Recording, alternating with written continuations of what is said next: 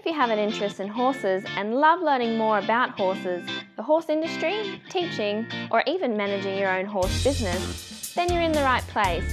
We would love you to join us on our mission, which is to improve the lives of horses around the world through the education of riders, handlers, and trainers. So get comfortable, listen in, and enjoy. Today's chat's been brought to you by International Horse College. International Horse College's motto is people safety and horse welfare, and you'll find this message throughout our chats. Registered Training Organisation number 31352. Larissa Bilston from PharmaLogic, who we've had on before as a previous guest, number 120. So if you'd like to know a little bit more about Larissa, go back, listen to that episode, and then come forward to this one. Larissa's going to talk to us today about 10 things horse owners should know about calcium, oxalates, and their pastures. How are you, Larissa? I'm well, thanks. And you? Oh, I'm very well, yes. Larissa, why this subject? What's so important about this subject? Tell us a little bit about horse owners that you've come across that may not have had the knowledge and what may have happened, or just give us a bit of a background story. A lot of people are very frightened of oxalates because horses can develop osteoporosis or big head as a result of eating too much oxalate and not having their calcium and phosphorus and oxalate levels balanced. Yep. So I wanted to talk to your listeners today to help sort of reassure people that there are some good things about high oxalate pastures. They offer some benefits. And yes, it's very important that you manage your horse's nutrition properly if you do have high oxalate pastures, but it's not something to panic about. Mm-hmm. All right, well, that's good. Let's talk about it then. So the first thing we're going to talk about is whereabouts in Australia, because most of our listeners are from Australia, but gee, we're getting a bigger range from around the world. I can't remember how many different countries we're in now, but, you know, there's sort of look at the map and there's quite a few different places. So we'll talk about where in Australia high oxalate grasses grow, and you might also give us a bit of a tip where other people can find out just information about grasses in their local area. So what's that? Where do they grow within Australia? So most of the species that are high oxalate have evolved in tropical or subtropical regions. So around the world and in Australia, you can expect to find a mixture of high oxalate and low oxalate grass species in areas where horses are kept. Having said that, kikuyu is a high oxalate grass and it's very, very widespread. It's been used as a lawn grass, and it extends right down into our into our temperate zone. So along the coast, the entire eastern coast of Australia certainly has a lot of kikuyu in horse paddocks. A lot of ex-dairy country is likely to have kikuyu. Right down even into Tasmania and the north of the North Island of New Zealand. So whilst high oxalate grasses tend to be an issue for the people in the north, you do need to be conscious of whether or not you've got kikuyu, even if you're living down the coast somewhere or even in the southern states. Mm-hmm. Well, that sort of brings us to the second tip, which you've got about know your grasses, about knowing the main plant species that are growing in your horse's paddock and which ones have high oxalate levels. So can you talk to us about that? Yeah, sure. So it is worth taking some time to take photos of your grasses when they're in seed. It's basically a botanist will identify a grass plant more from the seed and the seed head than from the leaves or the plant when it's young and short. So getting some pictures or taking some plants to your local nursery or Department of Ag or Primary Industries, even sitting down with them in front of the computer and checking out some online grass ID resources. If you just Google high oxalate grasses or grass identification, you'll come up with, there are a host of very good sites, Australian sites. So the kinds of grasses that you're on the lookout for that are high oxalate are things like Soteria. Soteria is often has often been sown cattle. So if your country used to carry a lot of cattle or still has beef cattle in the area, chances are you may have some Soteria if you're living in the north. And in the north is probably realistically north of Sydney.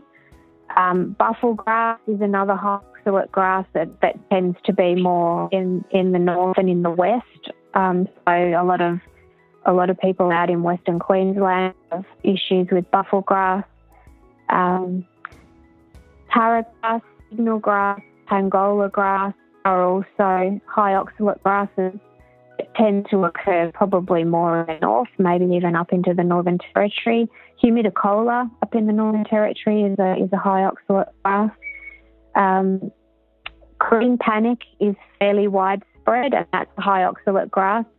It tends to do well on sandy country, and it's one of the grasses that really grows very quickly after rain. Mm-hmm. So there are a number of high oxalate grass species out there that you need to be aware if they're in your horse paddock. Yep. And that's sort of, again, I like the way that you've made these follow on, but the observing the species. So we've got to well, we should be looking at our horses' behaviour anyway. You know, we should be observing their behaviour and their welfare and the way of going. But you're talking about the differentiation between the species of grasses they prefer to graze. So if there's a couple of different species, which ones do they graze on? And you said here that low oxalate grasses are more palatable.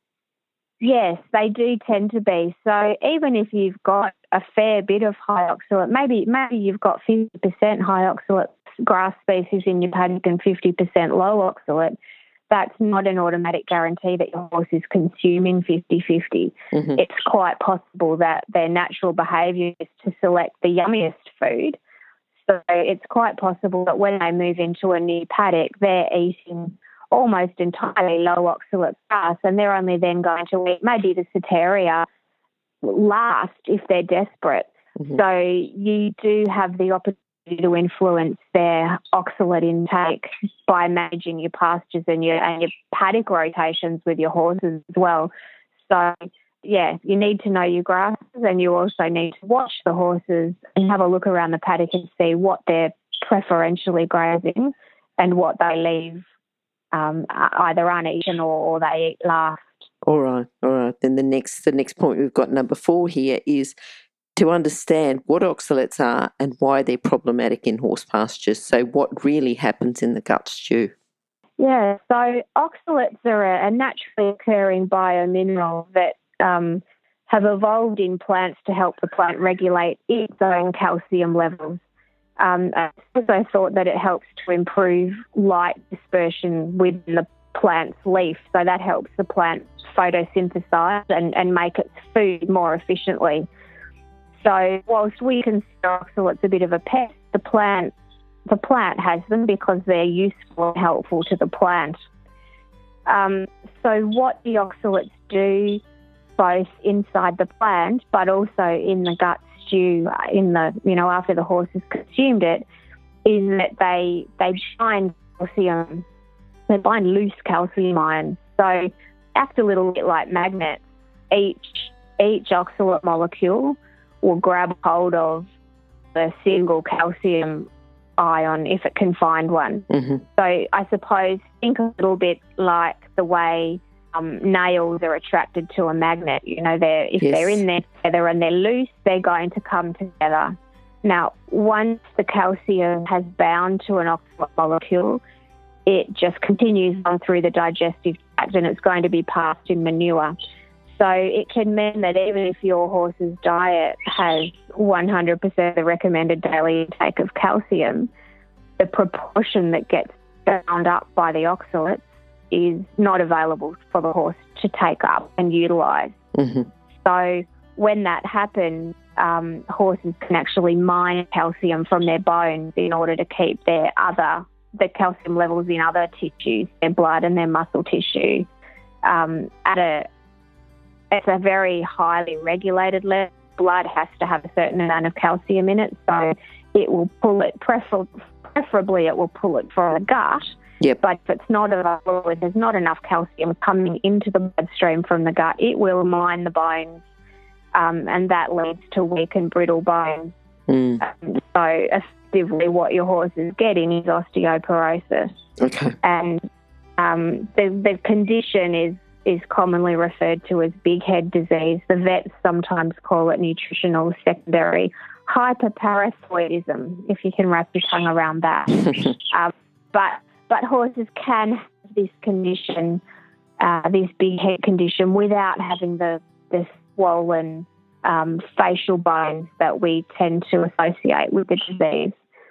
Okay. How can we recognise it? I mean, because if a horse has got, just the signs of big head, how do we know when our horse needs that extra calcium before we even get to that stage? Can we test, or how do we know that? That's a difficult problem. The vets do have trouble offering as a definitive diagnosis. Mm-hmm. They can measure hormone levels, but that won't necessarily pick up the problem, depending on how far down the track the disease has progressed. So there are lots of signs to look for: a shifting lameness, a dull coat. They're not easy signs to pinpoint. So I guess it means that the responsibility comes to us as owners. If your horse is likely to be eating a lot of high oxalate grass, then you are going to need to provide extra calcium to counter those oxalates that are eaten. Yep. Something else to bear in mind is that the amount of oxalate that your horse is eating can change over times of the year. So we've already talked about how they may not be choosing to eat high oxalate grasses, but if they do, the levels of oxalates in those grasses will vary depending on how old and mature the plant is, so what its stage of growth is, as well as any plant stress levels. So the amount of calcium in the plant, it also affects the risk level of a high oxalate plant in terms of horse health. Okay. Yep. So it's not simple. It's not straightforward, and I think that's probably a part of the reason why we get so concerned about it. So if we talk about the calcium supplements, then we move on to that. I know you've got an interesting fact about some scientific studies. You want to talk about that? Yeah, there's a bit of a myth abounding at the moment that horses have to have chelated calcium to avoid big head. But my fact is that scientists have known since the early 1980s, and probably at least a decade earlier, that if you feed inorganic sources of calcium, you can successfully prevent and control big head disease in horses grazing high oxalate pastures. A lot of the work in this area was conducted by Mackenzie and his colleagues in Queensland in Australia. So the basis of their work is that, first of all, we feed the oxalates that the horse is consuming. So we're going to feed calcium to the oxalates to shut them up and keep them quiet. They can have their calcium pass through the gut, and we'll just ignore those. And then we put enough calcium into the diet for the horse to utilise so that it can be absorbed into the blood and go around and do its thing. Okay. So, you'll sometimes hear that horses who were fed an inorganic source of calcium, like limestone, still develop big head, but you don't ever really get told were they having enough lime. It takes a lot of white powder, whether it's limestone, an inorganic calcium, or whether it's an organic chelated calcium. It just takes a lot of white powder to go into a horse to counter the oxalate levels for a horse who is on basically just a pasture diet. When they're eating a lot of hard feed, when they're being fed low oxalate hay, that has an impact, obviously, on the amount of oxalate that they consume. Okay. Now the chelated forms of calcium, are they 100% absorbed or not? No, okay. They're not. Mm-hmm. Again, there's a bit of a flying around that organic or proteinate chelates are 100% absorbed, but this simply isn't true in horses. It's not true for any of the published literature relating to chelated calcium in horse nutrition, but also other minerals as well, not just calcium. So there's some research out there that shows that the uptake of a calcium proteinate is similar to the uptake of calcium carbonate, which is the scientific term for limestone. Okay. And when calcium chelate costs a few dollars a day to give enough calcium to the horse, compared to a few cents a day when you're using the limestone, that is pretty important on the owner's hip pocket. Yes, definitely. We do want to talk, a lot of our listeners are owners and do have to worry about the budget for keeping their horse, so everything there is important. Yeah. Mm-hmm. And just while we're talking about organic and inorganic, I always like to just throw in the fact that don't be confused with minerals when we start talking organic, that they're natural and lovely and non-toxic.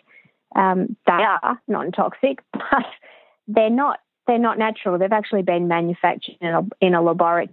So it's a chemistry word, organic, rather than the one that's used in more general use. Okay. So really, it's the inorganic minerals that are naturally occurring because they're coming from the ground. Okay. If you're an equestrian coach or a horse riding instructor, or even if you aspire to be one, have a look at the free video series for horse riding instructors on the Horse Chats website. Go there now, have a look, horsechats.com. Now, calcium source, which one should we choose then? Yeah, okay. So the problem that we're really facing here is how are we going to get this grass-fed horse to eat a whole lot of white powder so that we're able to provide enough calcium to keep the horse healthy when it's consuming oxalates. It's difficult no matter which way you go. So if you choose the limestone, which is the cheapest option by a long shot, yep, a 500 kilo horse, so your average size horse who's grazing a high oxalate pasture is going to need to eat 178 grams of limestone. And bear in mind that limestone is 34% elemental calcium, so that is the most concentrated source of calcium that we have in a compound. Mm-hmm. So 178 grams of limestone is giving our horse his recommended daily intake of 30 grams of calcium after we've fed the oxalates. So because the oxalates are able to bind the calcium in the limestone, we need to, first of all, have an estimate of just how much oxalate is being eaten by the horse each day, put in enough calcium so that the oxalate can bind the calcium and pass it through, and then add enough extra limestone to feed the horse. So if we don't provide that extra calcium to feed the oxalates, the horse's body would begin to mine 40 grams of calcium from its body stores every day to maintain the necessary blood calcium levels. So that's obviously a situation we want to avoid, and that helps us understand, I guess, how we weaken bones if we're not providing the extra calcium to feed the oxalates as well as feeding the horse. Now, if we chose to use DCP, so that's another white powder, that's an inorganic form of calcium, dicalcium phosphate. If we chose to use that, because it contains less calcium than the limestone, we'd need to be feeding over 300 grams a day to meet the requirements of a 500 kilo horse grazing high oxalate pasture. Yep. This is sort of the most extreme case. This is for a horse who is able to get all the calories that he needs from grass alone. So it's not a horse that also is being fed supplementary feeds or extra hay. We can actually reduce the amount of limestone we need to feed by about 10 grams for every kilo of lucerne hay fed. Okay. So there are some management tools that you can utilise as well to help reduce that problem of how am I going to get my horse to eat all this white powder. Gosh, that's a lot. Now, talk about the chelated calcium molecules. Tell me some ratios with them. Okay, so most calcium chelates are probably only going to be 15 to 20% calcium. So even though with the chelates we don't have to feed the oxalate because the chelated calcium isn't absorbed by the oxalate molecule, we've only got to get our 500 kilo horse the 30 grams of calcium that is required to meet the recommended daily intake. We still have to feed 150 grams of the proteinate. So because it's only 20% calcium and the rest of it's the protein molecule that's carrying it into the body, we don't really overcome the problem of how we're going to get our horse to eat a lot of powder by using the chelated calcium. So the difference is the limestone we'd need 178 grams. The chelated calcium we'd need slightly less. We'd only need 150 grams, but at 100 times the cost of the limestone. So I just think it's not much of a reduction in the amount of the powder that we're trying to get our horse to eat to offset that much bigger expense. Having said that, most big head supplements or, supplements designed for horses grazing high oxalate pastures do contain a bit of a combination. So most of them will be mainly inorganic mineral salts, like limestone, so your calcium carbonate, possibly some DCP, and then some of them also incorporate a calcium chelate so that the product, it's biologically effective, but it's also affordable. Okay. So, because that's quite a lot to take in, if we know a little bit about big head and making sure that the horses have got a balanced diet, but if we're going to talk about the key management practices to minimise the oxalates and the calcium supplements coming into contact with each other, what would they be? So another way we can reduce how much powder we need to feed is to utilise management practices so that we stop the supplements coming into contact with the oxalate. There are various things we can do to limit the oxalate intake and also to allow the calcium more time in the gut in the period of time when there's not a lot of oxalate in there so that we get a better uptake. So we can do things like, to reduce the amount of oxalate that the horse eats. If we provide some hard feed to that horse, because he's pretty much only going to eat 2% of body weight per day, the more hard feed that's fed, the less grass is going to be eaten.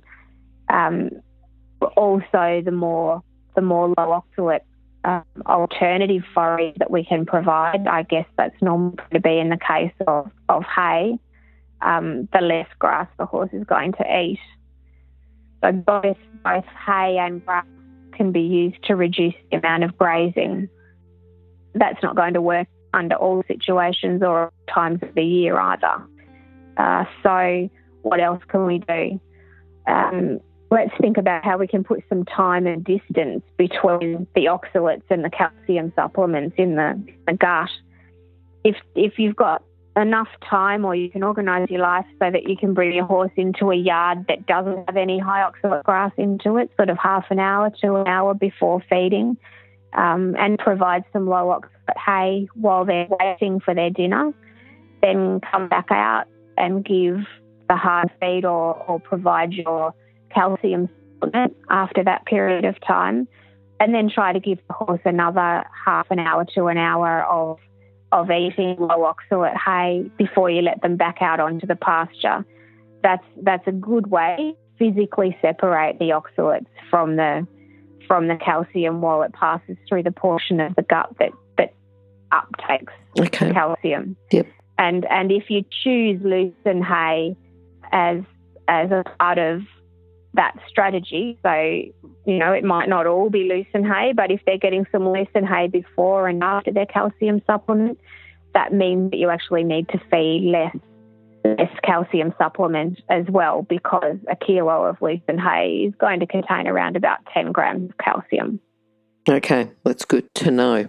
So it's that lucerne before and after the feed, ideally, isn't it? And it's just a matter of whether you can fit that sort of an arrangement into your life. You need to have the right sort of yards. You need to be able to have the time to bring the horses in and wait for them to eat and then put them back out. But it can make a significant hole in the number of grams of calcium that we need the horses to eat.